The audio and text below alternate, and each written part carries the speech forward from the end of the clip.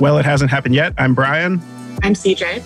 I'm Isaac. Today we are joined by friend of the pod, Kelsey McKinney. Kelsey, do you want to introduce yourself? Yeah. Hi, I'm Kelsey McKinney. I'm one of the co-founders of Defector.com, and I have a novel coming out in June called God Spare the Girls. And obviously we're not recording this in June, although we are dropping it in June. So it will be coming out in about 2 days from when this episode airs. Oh, wow. That's not stressful at all. I feel great about that. So everyone can go out to your local bookstore in approximately 2 days and buy God Spare the Girls and support Kelsey.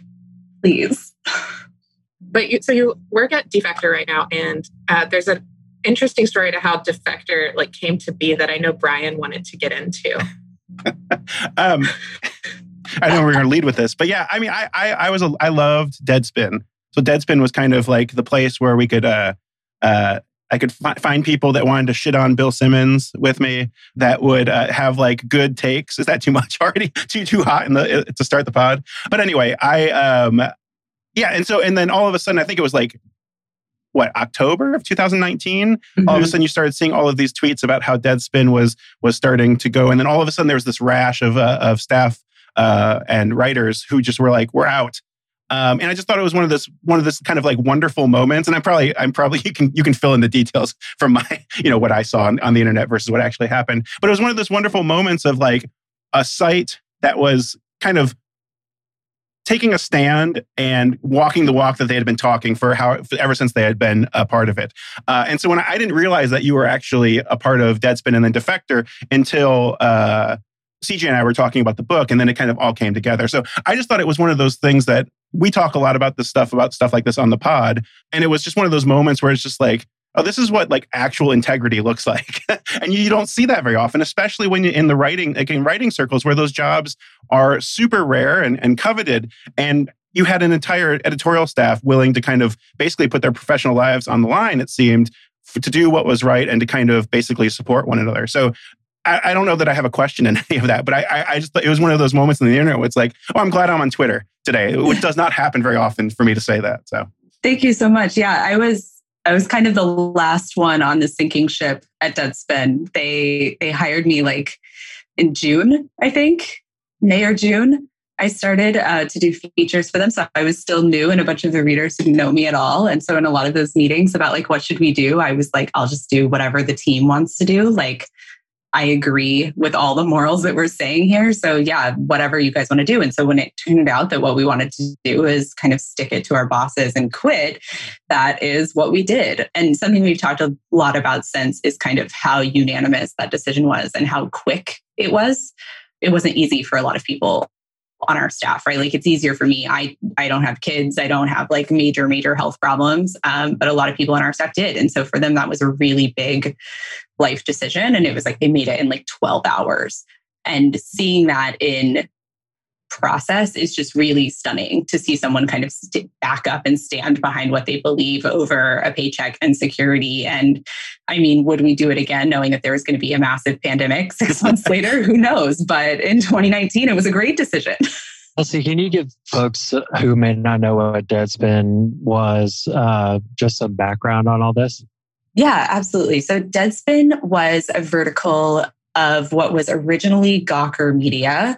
And then that company was purchased and transformed by several other major media conglomerates, including Fusion Media at one point. And then when I worked there by a VC firm called Great Hill Partners. Deadspin was kind of irreverent. It was founded on the principle that we will say what we believe, whether or not that is nice. Right. And it was founded as kind of a counter to the major sports publications like ESPN that do a lot of what we would call round nosing with the major leagues. And we didn't want to do that. Right. We wanted to say, if people are being shitheads, we want to call them on that. And we want to put it on our site and we want to tell our readers what's happening. And there aren't a lot of sports publications that can do that because they depend on access. Right. They're if you want to interview Simone Biles, you can't say that USA Gymnastics is a terrorist organization, right? But we can, because we can say these are all the terrible things that they've done, right? Because we're not trying to interview Simone Biles. And so when Deadspin folded, it was because not folded, when we all quit Deadspin, it was because the people in charge had decided that they wanted to dictate what those editorial values were. So you had a site of people who had come up, I mean, without me for decades together, believing some things that were true majorly, that they could say whatever they wanted and that no one got to dictate what the editorial beliefs of that site were. So when you have a huge boss saying, no, you can't write this anymore, or you can't write anything that's not about sports anymore, it wasn't the fact that those bosses were trying to pigeonhole us into the sports arena as much as it was that they were trying to control the voice of the site. And so it was unmanageable. And so everyone quit. And now we have a new site where we do whatever we want, which is it's better. Which is, and that's like, oh, go ahead. It seems like, well, I was just going to say that if listeners have not heard the saga of what happened to Gawker, definitely Google that one. Yeah. But you were like, I'm sorry. No, go ahead, Kelsey. I was going to say, when you said to say the history, I was like, oh, Jesus, let me go back to the beginning of like 2005 blog sphere. So yes, Google Gawker. Yeah, Google Gawker. And it was Elon Musk, right? It was Hulk Hogan. Back to Peter Thiel. Yeah, Peter Thiel. Yeah. That, I couldn't remember which one of the psychos it was. It was the Christian one. That's good. Relevant for this pod. Oh, God. Yeah. Well, and I think it's interesting, too, to note that, like, Defector Media is like, I mean, it's I don't want to be too over the top with it, but I mean, I think it's easy to say it's a huge, like, media success story. I mean, in the face of a pandemic and in the face of like the model of like trying to make money on and all these other things. I mean, essentially it's a blog, right? But it kind of transcends that. And it took all the best parts of Deadspin. Like Deadspin might have been the most intimidating place on the internet for me. Like if you ever just waded into the comments and had even like it was the place where like those people probably could have cured cancer, but instead they were commenting in the Deadspin comics. It was vicious and wonderful at the same time, and a place where I just read. I engaged once and I got just killed. My internet fear is coming up. But this is true. If you've never been a part of the Deadspin comments, they respect takes in a way that this podcast would appreciate. And it was no holds barred. I mean, just like ruthless and wonderful to watch at times. But I think that's important for the Defector part of it is you all were able to kind of transition into this thing. And now it's become, I don't know if it's a better version of Deadspin, but I think it's taking up that same space that Deadspin took up. When immediately following that, when they were trying to like put all of the, they were trying to keep Deadspin afloat with these like just terrible articles and trying to like mimic the tone, but also not, like do the shut up and dribble type of journalism that they were, I think, wanting you all to do.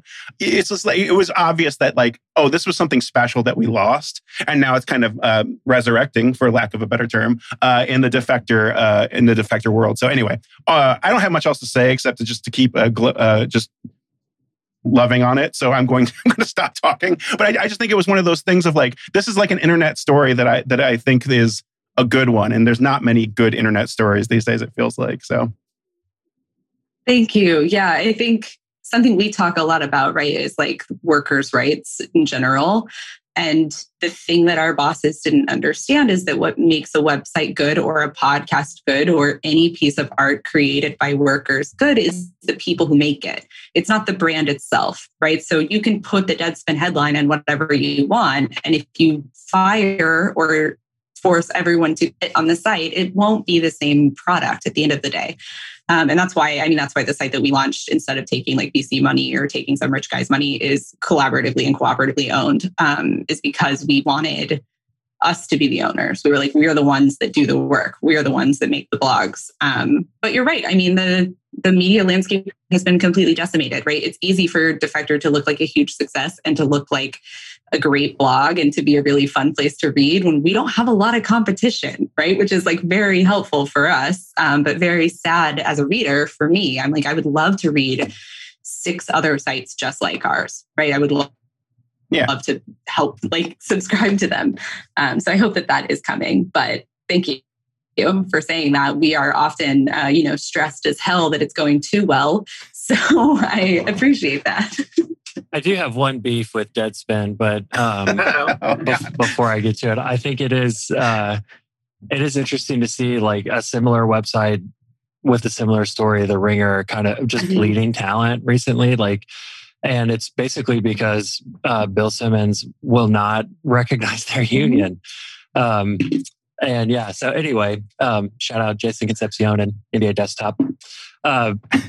My one beef with Deadspin, though, is that Clay Travis worked there in the past. And so I don't know if y'all should be held criminally responsible, but it's a black mark for sure. I mean, I can't speak to that. I'm just on there doing my little dumb house blogs and shit. So. Zillowing Out, for the listeners, Zillowing Out is a series of blogs that Kelsey does where you find incredible houses on Zillow and then write about them. I don't want to like put too much weight on it, but it did save my sanity at certain points in the pandemic. Like I was like, it is Zillow time. Like I'm gonna get into it. It was very exciting.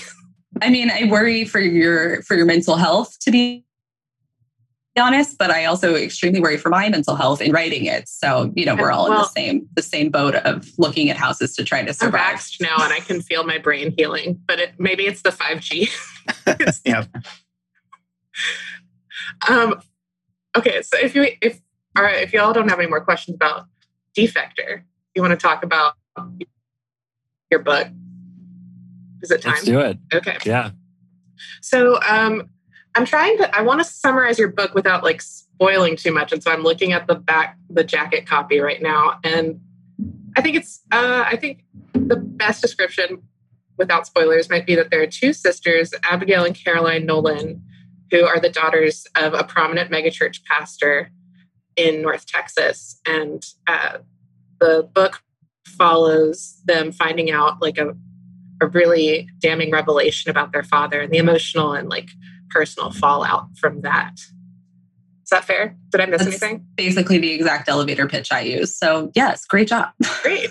And I was going to say the Netflix series tagline is going to be Friday Night Lights Goes to Church. We've done a whole podcast on Friday Night Lights before. I mean, as you should. Yes. Someone needs to appreciate scripture. Oh, for sure. And the big Texas energy returns, because I have to admit that I have no chill about this book because I am the exact target audience as like a former youth group girl from North Texas. But I saw an Instagram post that you did that was a picture of like the structure that you had on your window. It was like an expo marker drawing of a house. That was like the structure of your novel. And I was really interested in that as to like what that was.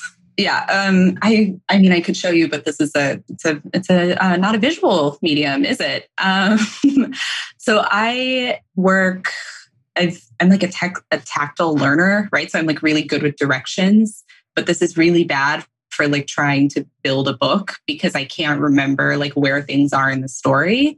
And with something as long as a novel, you're dealing with a series of revelations, some of which are happening in real time and some of which are revelations to the reader, right? So they happened in the past, quote unquote, of the novel, but they happen in the present for the reader. And I was just like having a really hard time keeping track of that and having a hard time keeping track of like how a character feels about someone, right? So the map that you saw, I think was from like later phases. And I think it was mapping, I cannot remember to save the life of me, but I think it was mapping the way the girls felt about each other. So there were 3 lines on essentially like a regular graph chart that showed like, one of which showed like how Caroline felt about Abigail, one that showed how Abigail felt about Caroline, and one of which showed the way that they thought the other one felt. Oh, that's fascinating. Right. So that I could like keep track of where they were in every chapter. It does get like a little beautiful mindy because my handwriting is really bad. So like my partner will come in here and be like, what is going on? Because I'm like, I have an expo marker in my mouth and like haven't slept in 3 days and just like drawing on the windows. And he's like, oh no, this is not good. But it does work when you're trying to structure a book to think about it as like a more physical object, right? Of like, where is the peak of your tension? And where is the fall, right? And how do you maintain that as you go structurally? And so, yeah, I write on the windows. Yeah, that's just like Mark Zuckerberg when he started Facebook. Yeah, except I believe billionaires are immoral.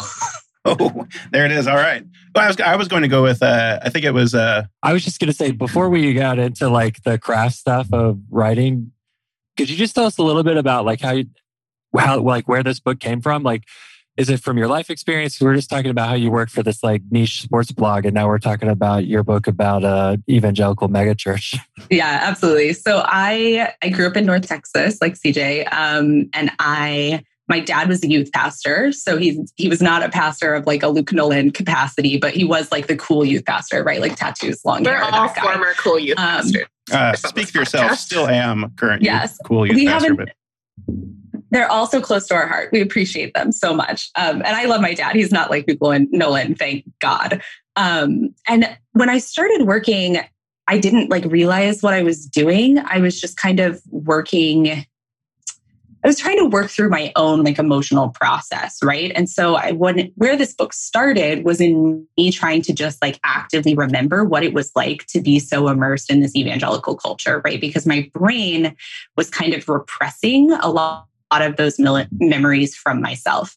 And so I was trying to kind of remember like what it was like, how growing up there felt, how it affected me. And as I kept working, I realized that I was working with like things that didn't happen to me. I was starting to ask these questions about like, okay, how does the church protect people in power? And how does that affect the people who don't have power in the church? And dealing with kind of watching some of my friends who left evangelicalism for more accepting faiths, and seeing them pursue their own faith in a different way led me to kind of question these things. And so, yeah, I mean, it evolved from there. I would say the first draft of this book, which is extremely bad and extremely different, is much more true to my life than this is. There's only like one scene in this book, which is where like the sisters do shots. It's like an actual verbatim scene that I stole from my life with my sister. Everything else is fake.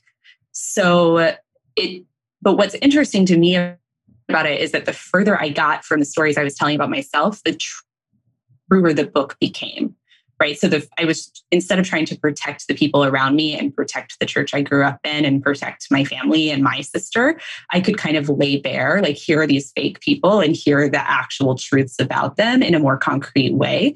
And so that's kind of, I would say the heart of the book is absolutely true, right? Every emotion in the book I have felt, but none of the scenes are real.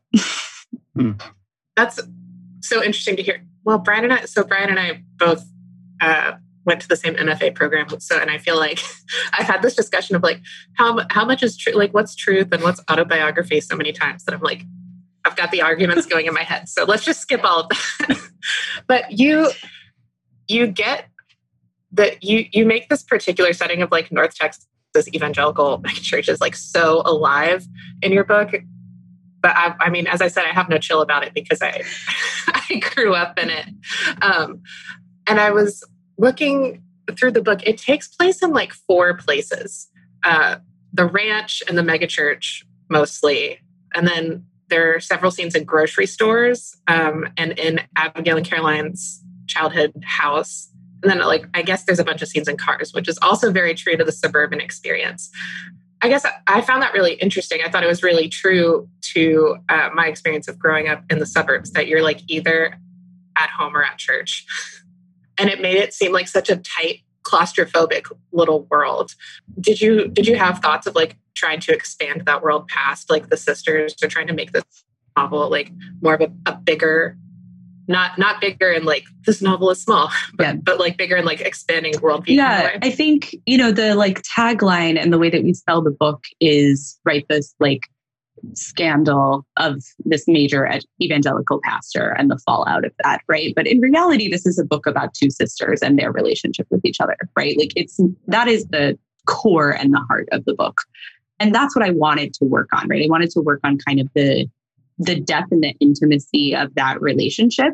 And so there were times, like, I have a bunch of like scrapped scenes from like at the church or in like more common spaces in the like community that I ended up scrapping, not because they didn't work, but because when you try to do too much, you can't go as deeply, right? So I wanted to kind of just focus in on these 2 girls and the way that this would affect them. And I didn't want to add too much around them to distract from that. So while the setting is small and the world is really small, that's all intentional, right? I wanted it to be as small as possible. And something I think a lot about is like, I think there are writers who are great at having like a whole group of friends, right? It's like there are 8 people in this book and they're all very vibrantly built. And like, I just can't do that because I am like, I want to go absolutely a mile deep on everything. And when you do that, you end up with an 800-page book and no one wants to read that. So I went with 2 and got it to 300, right? Yeah, it's interesting because I don't know that I would have described it as like small in part of setting, and that might just be because I'm projecting my own writing career onto it, where it's like I do the same thing. Like I like to be very intensive about like the relationships between 2 kids in a book, as opposed to the fact that the book might be like about the death penalty. And it's like that's not what the book's about. That just happens in the book. One of the things, though, as somebody who did not grow up in North Texas and did not growing up in this kind of church environment, was it always felt like, I don't want this to turn into like a huge craft talk, but like there's that thing called the uninventable detail, right? That thing that like when I read it, I know that it's true, even though I have never experienced it before. And that was what really kind of set a lot of the story apart for me. Is there are moments where it's just like, oh, I see this, like I can imagine this, and I know this is a true thing. True, not necessarily like what you said that it happened to you, but this moment where it's like, I've never been a part of that, but I know that person. And the example, I'm going to be weird and read from it, but it's like there's a part towards the end of the book where it's like the worship pastor, a man in his mid-30s with tattooed forearms, showing beneath his rolled button up a brimmed hat perched high upon his head. I was just like, oh, I know that guy. And I thought that like there was a combination of like, that's the type of thing that I think is people outside the church know that guy. They've seen that guy on TikTok or wherever it is. But it's also like, if you've been in the church, you also know that guy. And so it's just a nice, I guess, mashup of being able to be like, I've never been a part of this community, but I feel like I am because of the way that you built it from the sisters up. So it's weird because I think it is small, but like, to me, the books that are kind of huge end up being like very... they don't have as much depth. And the stuff that actually really kind of affected me was the things between Caroline and Abigail, as opposed to, the scandal side of it. So yeah, it's interesting to think. I would have never thought about that, but I do agree, CJ, that it is small, but it's just one of those things of, it was so well done. You don't see it, I guess, until I guess it gets said in that way. It's interesting you bring up like the forearm tattooed worship pastor, because I think in the early drafts of this book, I skimmed over a lot of stuff like that because it was my lived experience. And you forget to describe things when they're so common to you, right? Like you and I know what Luke Nolan looks like without me ever describing him. You know that he's tall. You know he has good hair. You know he's like always sweaty, right? Like you know all of these things about him. Just because that's every single megachurch pastor, right? It's a stereotype. But I think one of the things I realized as I went along in the process with my editor, who is not from the South and did not grow up evangelical, is she didn't know those things, right? She was like, I don't know what these places look like. I don't know what kind of decorations there would be, right? So something to me like the candles that have the little switch on the bottom of them that you set up around the outside of the stage, which is like very iconic of an evangelical church, she had never heard of, right? And when you add those details, it feels bigger, even though it's like, these are the tiny, tiny little things, right? They're the flyer you're handed on the way in. They're the flat brimmed hat, right? Like they're all of these things that are going to be dated in 25 years, but make it a real space. As a pastor in his early 30s that just got a forearm tattoo, I felt really attacked by that part and like wanted to go to a laser removal place. I mean, I personally have a lot of forearm tattoos, so who am I to judge? Also, I love a lot of pastors with forearm tattoos. It's something I think that was really hard for me in writing this, honestly, was that I wanted to write something that was true about the evangelical church. And I wanted to be, almost brutally honest in that truth, right? To say like, here are the things that are bad. Here are the ways it can affect you. And at the same time, I wanted to show that, this can be a place that's very loving and very important and very supportive, right? And both of those things can be true.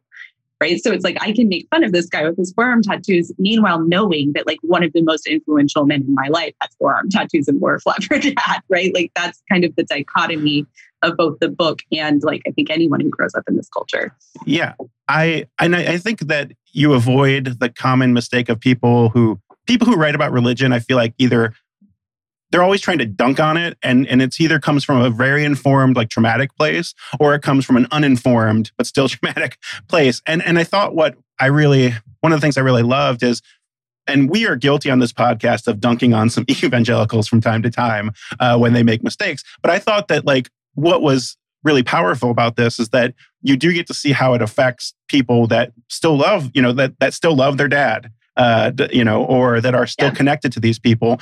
And I don't know. I think there's a lot of care in writing a book. And I think it's a lot harder to write that book as opposed to write the book where it's just like, a kid losing their faith because X happens. There's just much more complicated. And I think it mimics the real life, experience of being religious in a way that most novels just don't. They don't take the time to do that because they're just not concerned with it. But that was one of the things that really stood out to me. As a person, I'm always trying to find this stuff in fiction. And so I will over-relate to it very quickly. But it is one of those things where most people just don't do it well. And it's because I don't think that they get down to that like interpersonal level of like, yeah, this person did a horrible thing, but those ties aren't always just immediately cut. And so I thought that kind of like turning this into a family story as opposed to like a religious scandal story again was just, it's just a masterful move. I don't think most authors are going to take that because that's the harder route, I guess, for most people. Thank you. Yeah. I mean, I don't think this is a spoiler, but like that's part of why the sisters are so different, right? Like they go through a traumatic event together and their responses to it are almost polar opposites, right? They're both angry. They're both having a hard time, but one of them leans into her faith and one of them leans away from it, right? And both of those experiences are valid. Both of them are experiences I've seen or had, and that I wanted to be true to that, I guess. So thank you. That's a really nice compliment. Kelsey, I wondered when you were writing the book or even pitching it to publishers, it struck me as I was reading like the first 100 pages or so, I guess maybe before the girls kind of go out to the ranch, that like how much I hated everyone I was reading about. And like this, evangelical culture, especially since Trump, is basically like the least popular sort of subculture of whiteness in America right now. So like when people read this, like when you took it to publishers, was that ever brought up? Or like, how do you intend the reader to react to some of these things? Because it seems like, I don't know, it seems like a big hurdle maybe initially for people to get over. Like are they supposed to be hate reading about these people? Or do you want them to be learning something like deeper empathy for them? Like, I'm curious about what your thoughts are on that.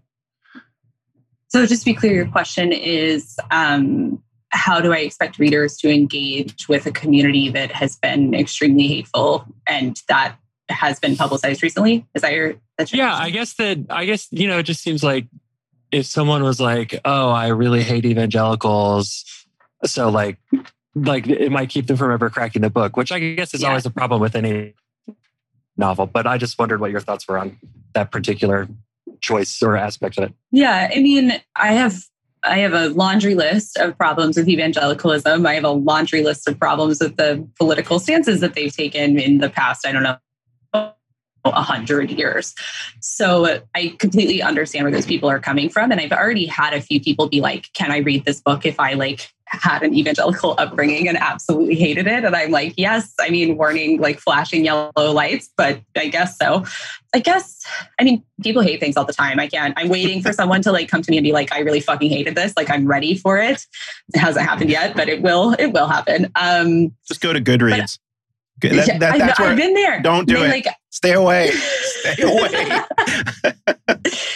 It's really funny though. I think, there is a Goodreads review up now that I cherish and hold very close to my heart, where this person wrote, she was like, I loved this book. I loved the plot. I loved the characters. I thought it was really fast paced, but the evangelical church seems like it really has some problems and it can be very hurtful to people. And I didn't like that. 2 stars. And I was like, you fell face first into the point. Like, yes.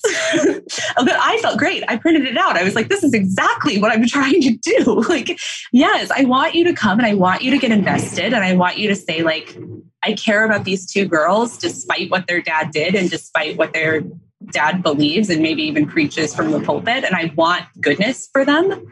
And also, this is not a great space for them to be in, and there is harm there, right? So, I mean, I don't know, people who truly hate evangelicals, I don't think they should read the book, but if you're interested in them at all, I hope that this gives like a more nuanced perspective than just of the culture, at least, than, you know, reporters flying in and interviewing people in parking lots about their views on homosexuality or whatever.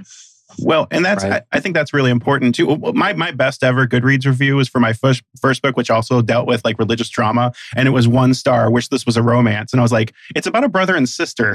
Like, so I don't know what you're trying to say there, but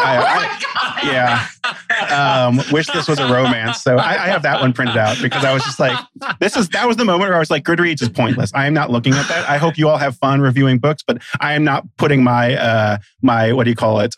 Sense of self in any of these reviews anymore. But I think that, you know, when you say like, maybe evangelicals shouldn't, like, if they hate it, shouldn't read it. There's like, again, there's a sense of empathy that comes with like fiction. Like that's one of the things that like, this is where I'm going to have no chill, CJ. But there is like this sense of like empathy that like good fiction brings you empathy for people that you might not have empathy for otherwise. And I think that that's the hard part is that when it's somebody that you don't want to have empathy for. Like, I don't necessarily want to have empathy for Luke Nolan, right? But it's like you have, it forces you into it. It's like you see the blinking light all the way down the road and you're just hurtling us towards it. And so for me, that's one of those things, that would be the pitch for somebody who hates the evangelical church, is it might give you a reason to pause before you, I don't know. I think there are a lot of reasons to hate to have problems with the evangelical church. But I think this is a good example of that. Maybe we shouldn't paint with like a broad stroke all the time in that way. So that's one of the things that a fiction, like a novel, can do that a nonfiction book necessarily doesn't do as well, I think. So, well, I just want to be clear that my point wasn't like, you know, I guess the point I was trying to make is like, you know, because this culture is so sort of reviled publicly right now, you know, was Kelsey worried about the kind of hurdle that might be to people even just opening the book? I absolutely do think that what you talk about, Brian, does happen. Yeah. Even though when it comes to Luke Nolan, the pastor, one of the things I appreciated about the book, Kelsey, is that you never like, I mean, he's like almost like the shark in Jaws. He's like hardly in it. And yet he's this big presence, but you never like give us this scene where he's just preaching and we're listening to him. It's always sort of filtered through Caroline's perspective or someone else's, which I think kind of, you know, puts him at a remove that I was happy to sort of let be there. But yeah, I think that was just it. Like, you know, when this is such a subculture that people just don't like so much, were you worried that it would keep people from reading the book? Yeah. I think there's also a question there, right? That we're like circling around of like, who do you write for, right? Like, who is this book for? And honestly, like, this isn't a book for people, like, not that they can't enjoy it, but people who like grew up in the Northeast and went to Yale and have always been like voted Democrats and have like a history of civil rights action. This is not a book for them. They have a lot of culture already that they can consume. We didn't. There are multiple. So your book starts, like, the epigraph is from Genesis 19:8. It's the story of Lot's daughters. And Lot's daughters are kind of a lasting, or a metaphor that's threaded through the whole book. And I read passages where I was like, yeah, like that's a former Bible study girl right there. And so I was interested in how you decided, I think there's some really good exegesis in the book about biblical passages. And I was wondering how you decided like how much to include. Like, a lot of that is kind of insider baseball, especially if you're talking about like the story of Lot's daughters and Lot's wife. I think it was important to the plot and to the characterization, but it's also, you have to decide, like, even within a kind of narrow audience, how much of like, are you going to talk about the Bible? How much are you going to talk about the Bible in this book? So what was that process for you?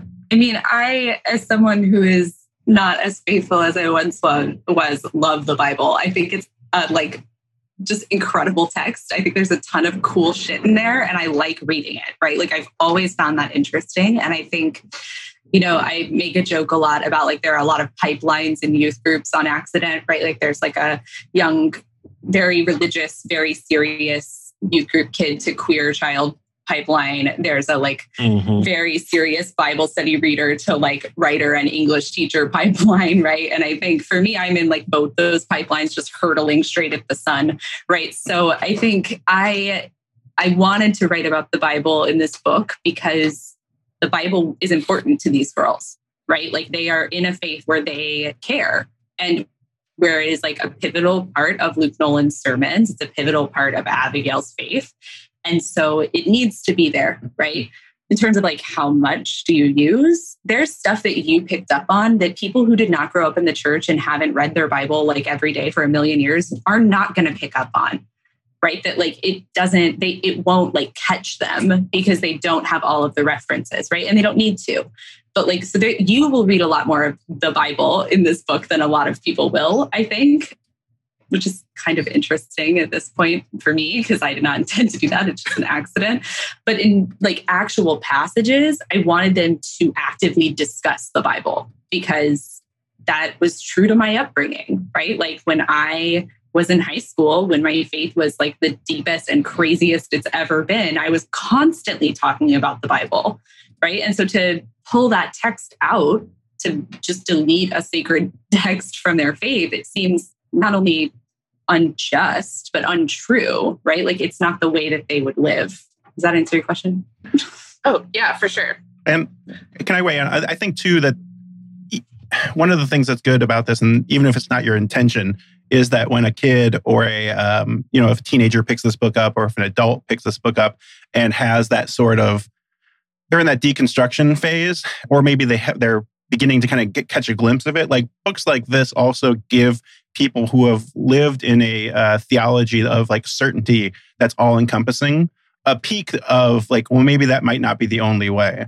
And so I think that also, CJ, when you bring up I was also struck by that too, that when you bring that people up, the people who will catch that stuff and it's going to like shake their foundations a little bit, that there's something really important about that. Now, whether that's your intention or not, I think it comes through just based on who you are now and kind of how you grew up. But I think that there's something really important. And this is, again, going back to people who write about religion well and those who don't, is the people that can kind of reframe it and to say, this is still important to me and I want to care about this part of it, but I'm not going to deal with all that other shit anymore. So I'm going to frame it in this way. And I just think that when that's kind of the hidden surprise for a book like this is that hopefully somebody sees God Spare the Girls, the cover, and be like, oh, a novel about Jesus, and they pick it up and then they have this moment of like liberation, hopefully. Like that's, yeah, right. Like that's kind of what I always hope for in books like this. And I think like the kind of unpacking of like exegesis of scripture is really important for that, regardless if you mean to do it or not. That's something I'm always going to latch onto because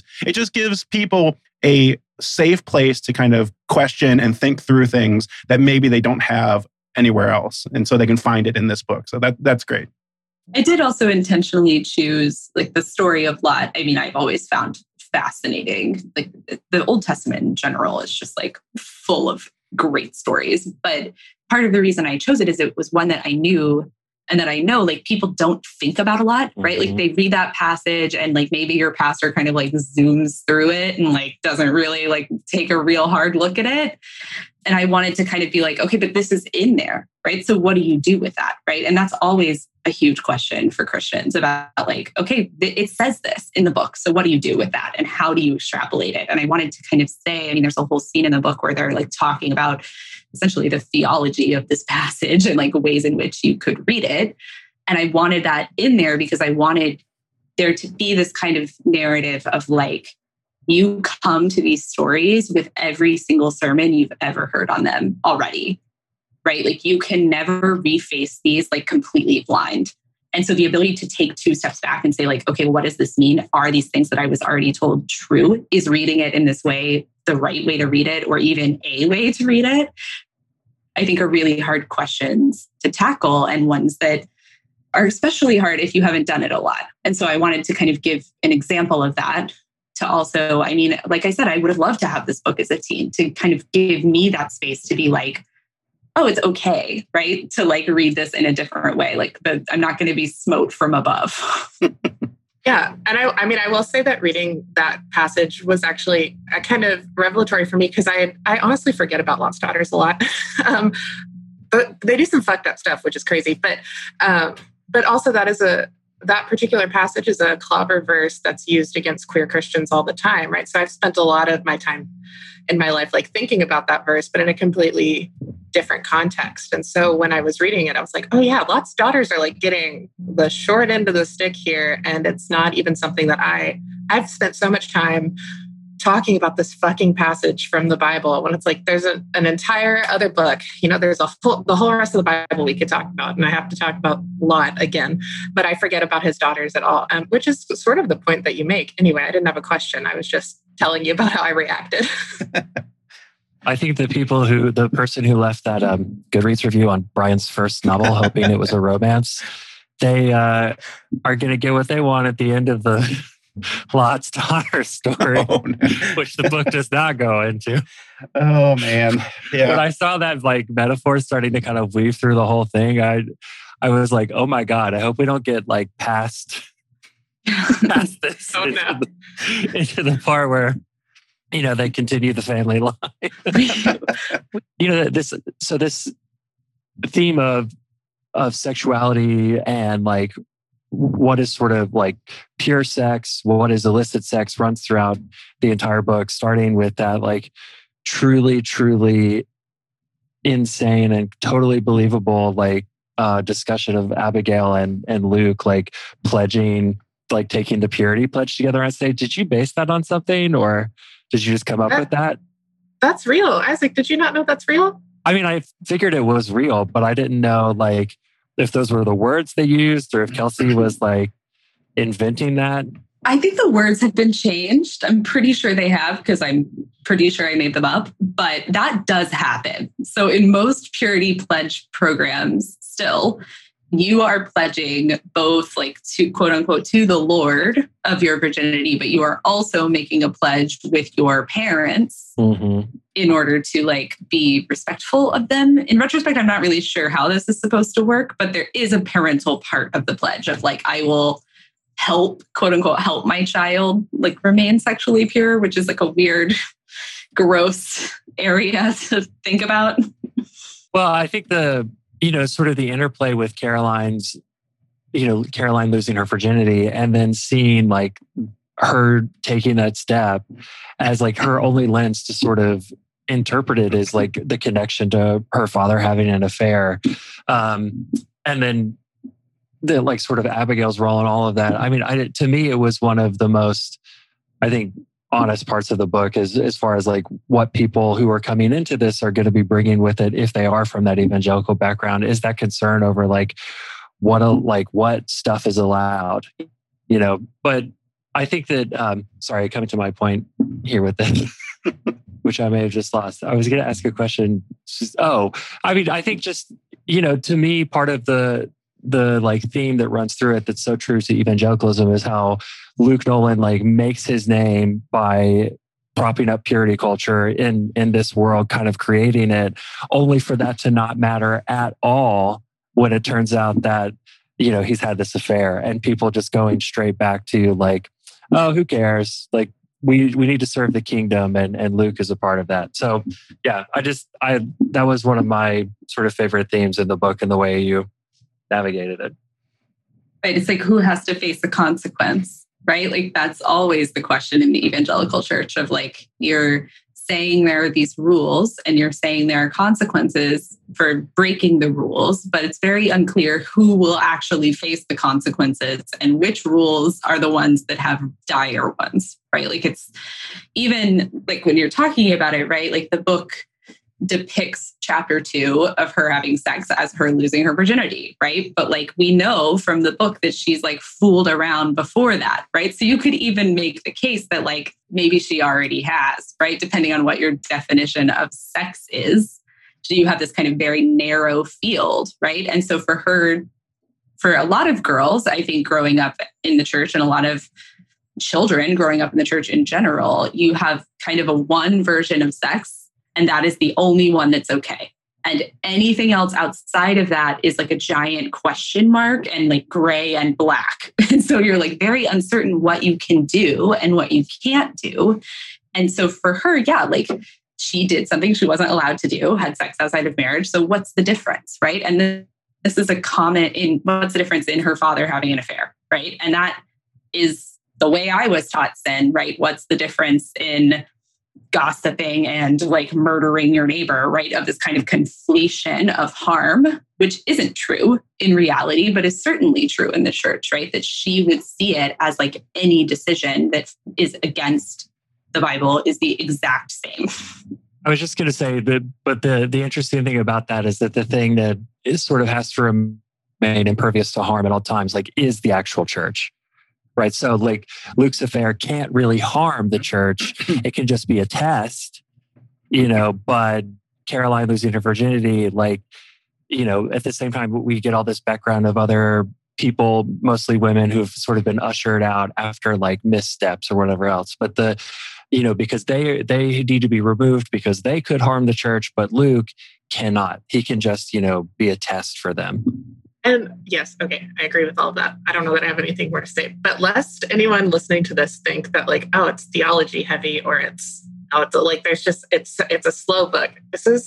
I read it in one afternoon. It's one of the most propulsive books I've read in a long time. And there was like Caroline sends a risky text about halfway through the book. And at that point, I sat up straight in my bed and I said, "Oh my God," out loud. And I was like, I'm not sleeping until I finish this. So if you are listening, you're going to enjoy some aspect of this book. It felt like, it honestly felt like getting good church gossip, which is the best kind of gossip. Yeah, there's one line that was like so menacing to me that I thought the story was going to head somewhere like completely different. But it's like the line, "He came so quietly to ruin everything." I thought someone was about to get murdered. Like that's how locked in I was at that point. But that's the point, right? Is that to them, he might as well have murdered someone. Like they really can't see the difference. They're like, these are the same thing, right? Any kind of breakdown of what you were supposed to be is the same to me. But thank you for saying it's fast. I mean, that was something that I worked really hard on, was to make it to make it smart and to make you think, but to also make it something that you did not want to put down. There's a lot of gossip in this book. It's really juicy. And I mean, it's something I made a decision pretty early on to go like very tight third person for the exact reason of what you're saying about with the text, which is like, there are things that these characters do that you, the reader, know are mistakes and they have no idea. They're just like, this is what I'm doing. It's great. And the book doesn't lay that out for you. You're free to kind of think that on your own and panic, it's the point. So I'm glad it worked. Well, so speaking of conflation of sin, are we ready for a fight corner? Sorry, is there that's anything else we want to get into? That was the best segue ever. Thank you. Now on to baseball. Well, so Kelsey works for Defector, and I know that you're a baseball fan, and because the Fight Corner has become just a place for my personal vendettas. Today, I thought I would welcome Rob Manfred, Commissioner of Major League Baseball, to the Fight Corner. I think I could take him. He's very old. I think you could take him too. He's pretty old. He's got terrible ideas. And apparently despises the sport of baseball. Yeah. So it's not like he's out there in the cages getting strong. Hold on a second. Wait a minute. But I thought, what about the extra innings rule, CJ? Weren't all baseball fans clamoring for an extra innings rule that has no reason or point for any point of the game? I mean, that's got to be a mark in his corner, right? I mean, something good. Here's my beef. Here's my main beef with Rob Manfred. He sucks. We won't even get into Bud Selig, who I hate even more, who was the previous commissioner. But the Rob Manfred of it all. The thing is, he is apparently only in the sport for the money, which makes no sense. Baseball is making money hand over fist. They always have, because that's how professional sports work. But he is constantly wishing that we could speed up the pace of play in baseball, which I'll give him that it's a real problem. Baseball games are 4 hours long now. And when people are like, it's boring, I don't want to watch the sport. I'm like, that's fair. I love it, but that's fair. But his solutions to like speed up the pace of play are like, let's add a runner on second and extra innings, or like, let's add a pitch clock. When the real answer would be like, I don't know, maybe we don't have a commercial break every half inning where we have to like sit around and wait for commercials to end. Or get rid of the shift. There's my hot take for the day. Well, sorry. I would love to get rid of the shift Yes. personally, but what I would love more is for the emphasis for them to deaden the ball. This is like, I'll go to my grave begging for them to dead the ball, because part of the problem right now, in my opinion, is you have people who are only trying to hit home runs. And so the game is really strikeout heavy. And while that is cool, if you are someone like me who like loves a pitcher's duel and likes to watch a catcher frame a pitch, if you are a regular person who wants to drink beer in the sun for 3 hours, it's boring as hell. You can't see the strike box. Like, make them put the ball in play. And it's like, that would actually, all the things he could do to actually increase the pace of play, like making them put the ball in play, or, you know, getting rid of video review, he refuses to do. So it's like, it's all. I mean, you mentioning deadening the balls leads to part two, which is that he is just actively lying to baseball fans. Like, he was like, no, we definitely didn't juice the balls last season. But then, so my brother is a huge stat head. And so there's like, he's done all these stats to prove this. But I mean, like, it's proven that like, the ball, like the rate of home runs went way up last season and is going way back down this season. But no, they definitely didn't juice the balls, even though they control the means of production for baseballs. And it's like, why? What's the point of lying to the fans? Like, just tell us that you juiced the balls, Rob. But also they like deadened them in the playoffs last year because they like suddenly, you know, hits that would have been home runs literally 2 weeks ago were no longer home runs. And it led to one of the most, like, the dumbest outrage cycles in all of professional sports. Ronald Acuna thinking he had hit a home run, not running it out, and people like yelling at him, which led Brian Snitker to literally make the comment after the game, "We're not giving up on him." Yeah, he's a fucking MVP. Of course you're not giving up on him, Brian. He just signed a $150 million contract. Fuck you. I'm sorry. But I used to be a huge Braves fan. But the fucking like unspoken rules of the game bullshit and Manfred's decision not to take the title away from the Astros, like, killed baseball for me. That's my beef with Rob Manfred. When he was like, "Well, what do you want me to do? Take the title away?" Yes, Rob. I can do it. That's what we want you to do. There it is. Not hard. You guys are too nice. You're like, take the title away.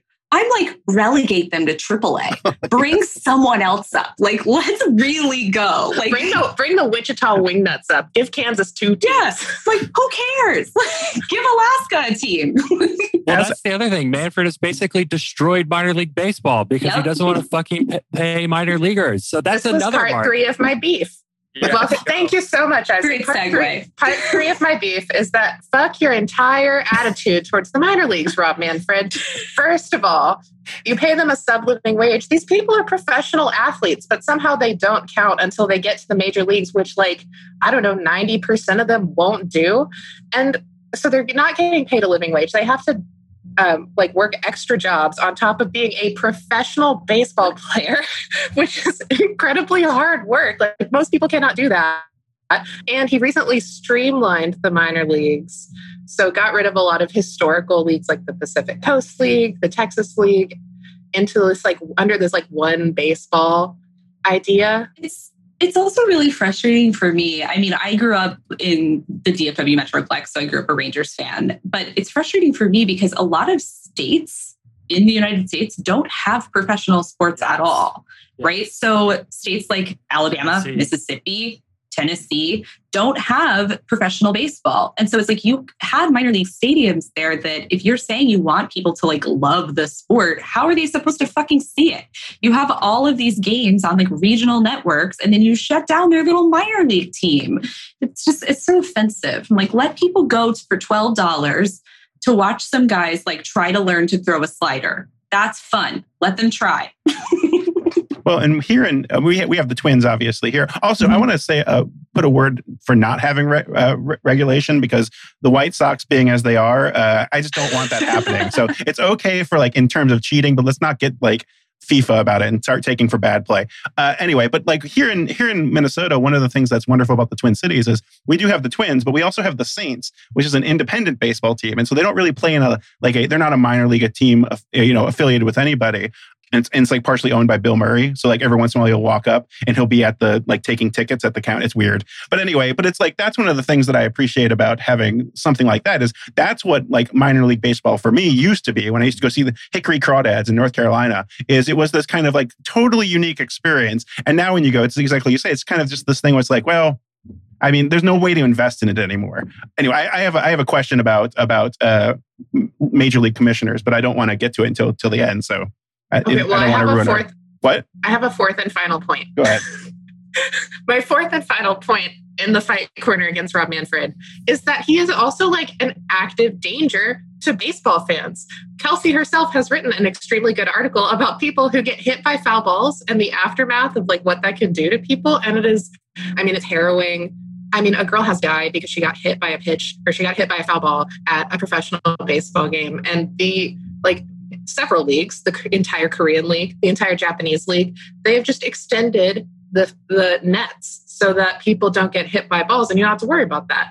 And if you're sitting in seats without netting, they provide helmets for you in Japan.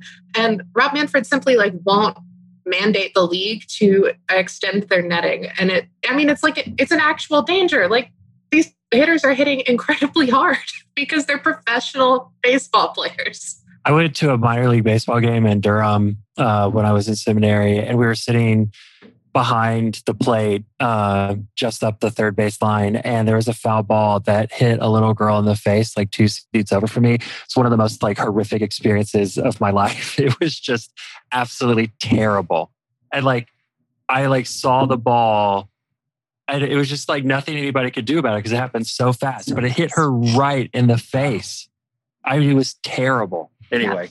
I mean, this is a great reason, I think, to fight Rob Manfred in general, because this is exactly the problem. Is his reasoning for not doing this is he says the players want to interact with the fans and the fans want to interact with the players. And it's this kind of old glory days mentality of what baseball used to be. And it's okay, what baseball used to be is a bunch of guys who weren't squatting 500 pounds, throwing bats around.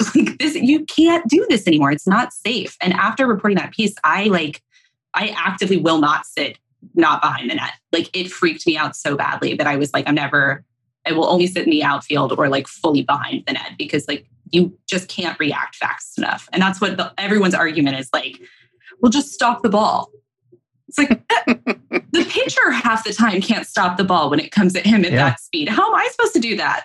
Yeah, I mean, pitchers get hit all the time. There was that really harrowing time when a pitcher literally got hit in the head with the ball because A-Rod hit it back at him.